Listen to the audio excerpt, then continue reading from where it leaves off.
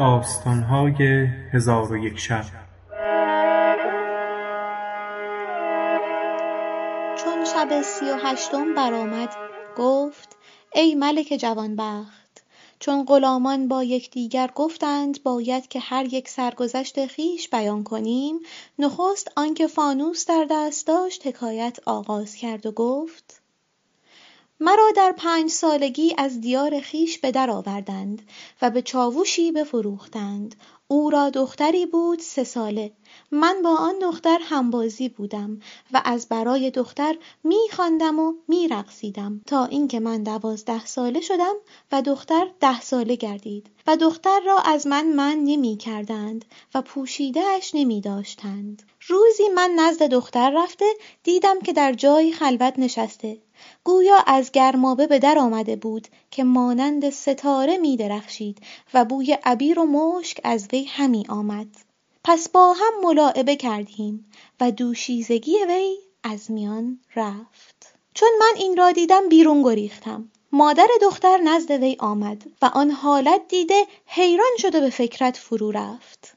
پس از ساعتی به کار دختر تدارکی کرد و راز را از پدر دختر پوشیده داشت و با من نیز ملاطفت و مهربانی همی کرد تا اینکه 2 ماه بر این بگذشت. آنگاه مادر دختر او را به جوانی دلاک که سر پدر دختر تراشیدی کابین کرد و مهر را از مال خود بداد و جهیز فراهم آورد. ولی با همه اینها پدر را بر حال دختر آگاهی نبود و در فراهم آوردن جهیز دختر شتاب می کردند تا روزی مرا غافلگیر کرده بگرفتند و آلت مردی مرا ببریدند. چون هنگام عروسی شد مرا به آن دختر خواجه سرا کرده با او بفرستادند. هر وقت که دختر به خانه پدری آمدی و یا به گرمابه رفتی من نیز با او می رفتم و کار او را پوشیده داشتند و در شب زفاف کبوتری کشتند و خون او را به جای خون بکارت به زنان بنمودند. دختر دیرگاهی به خانه آن دلاک بماند و من از بوس و کنار او بهره مند می شدم. پس از آن دختر و شوهر و مادرش بمردند و من بی خداوند ماندم و بدینجا آمده با شما یار گشتم. سبب بریده شدن آلت مردی من این بود و سلام.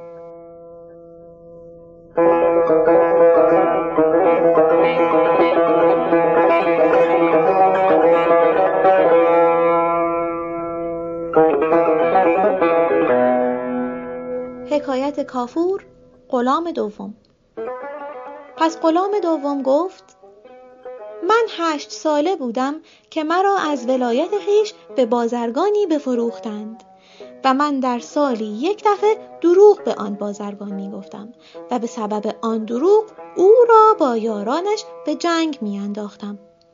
بازرگان ناگزیر مانده مرا به دلال سپرد که مشتری از برای من بجوید. دلال مرا بازار برده ندا در داد که این غلام را به شرط عیب که می خرد. بازرگانی پیش آمد و از عیب من جویان شد. دلال گفت که سالی 1 بار دروغ همی می گوید. بازرگان گفت با عیبی که دارد به چند درهم خواهی فروخت؟ دلال گفت به 600 درهم. پس بایع و مشتری با هم ساز گشتند. بازرگان درمها شمرده مرا به حجره برد و جامه‌ای مناسب به من بپوشانید. چندی پیش او بماندم تا سال نو برآمد و آن سال مبارکی بود و بهاری خرم داشت. بازرگانان هر روز یکی ضیافتی می کرد تا نوبت ضیافت به خواجه من افتاد. با بازرگانان به باغی که خارج شهر بود برفتند. خوردنی و نوشیدنی بخوردند و نوشیدند و صحبت و منادمت همی کردند تا هنگام ظهر شد. خواجم را به چیزی حاجت افتاد. با من گفت بر استر بنشین و به خانه رو و از خاتون فلان چیز بستان و زود بازگرد. من فرمان بردم. چون به خانه نزدیک شدم فریاد زدم و گریان گشتم. مردم محله بر من گرد آمدند. چون آواز مرا خاتون و دختران خواجه بشنیدند در بگشودند و از سبب آن حالت باز پرسیدند. گفتم خواجه‌ام با یاران خود به پای دیوار کهنه‌ای نشسته بودند و دیوار بر ایشان بیفتاد. من چون این حالت بدیدم سوار استر گشته زود بیامدم که شما را بیاگاهانم. زن و فرزند خواجه چون این بشنیدند گریبانها چاک زدند و همسایگان بدیشان گرد آمدند و زن خواجه‌ام به خانه اندر شد. طاقهای خانه را در هم شکست و ظرفهای چینی بیرون انداخت و تصویرهای خانه را گلندود کرد و تیشه به من داد و گفت این فواره ها بشکن و این درها و منظره ها برکن. من پیش رفته با او یار گشتم.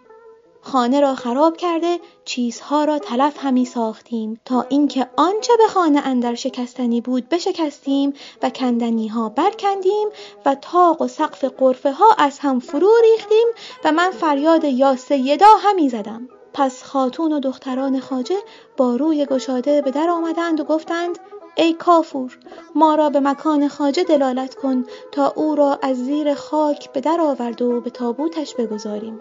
من پیش افتاده واسه گویان و آنان به دنبال من با روی گشاده خروشان و گریان روان شدیم و هیچ مرد و زن و کودک در شهر نماند که همه بر ما جمع آمدند و ایشان را کوچه به کوچه همی گردانیدم. هر کس نشنیده بود با خبر می شد تا اینکه خبر به والی رسید.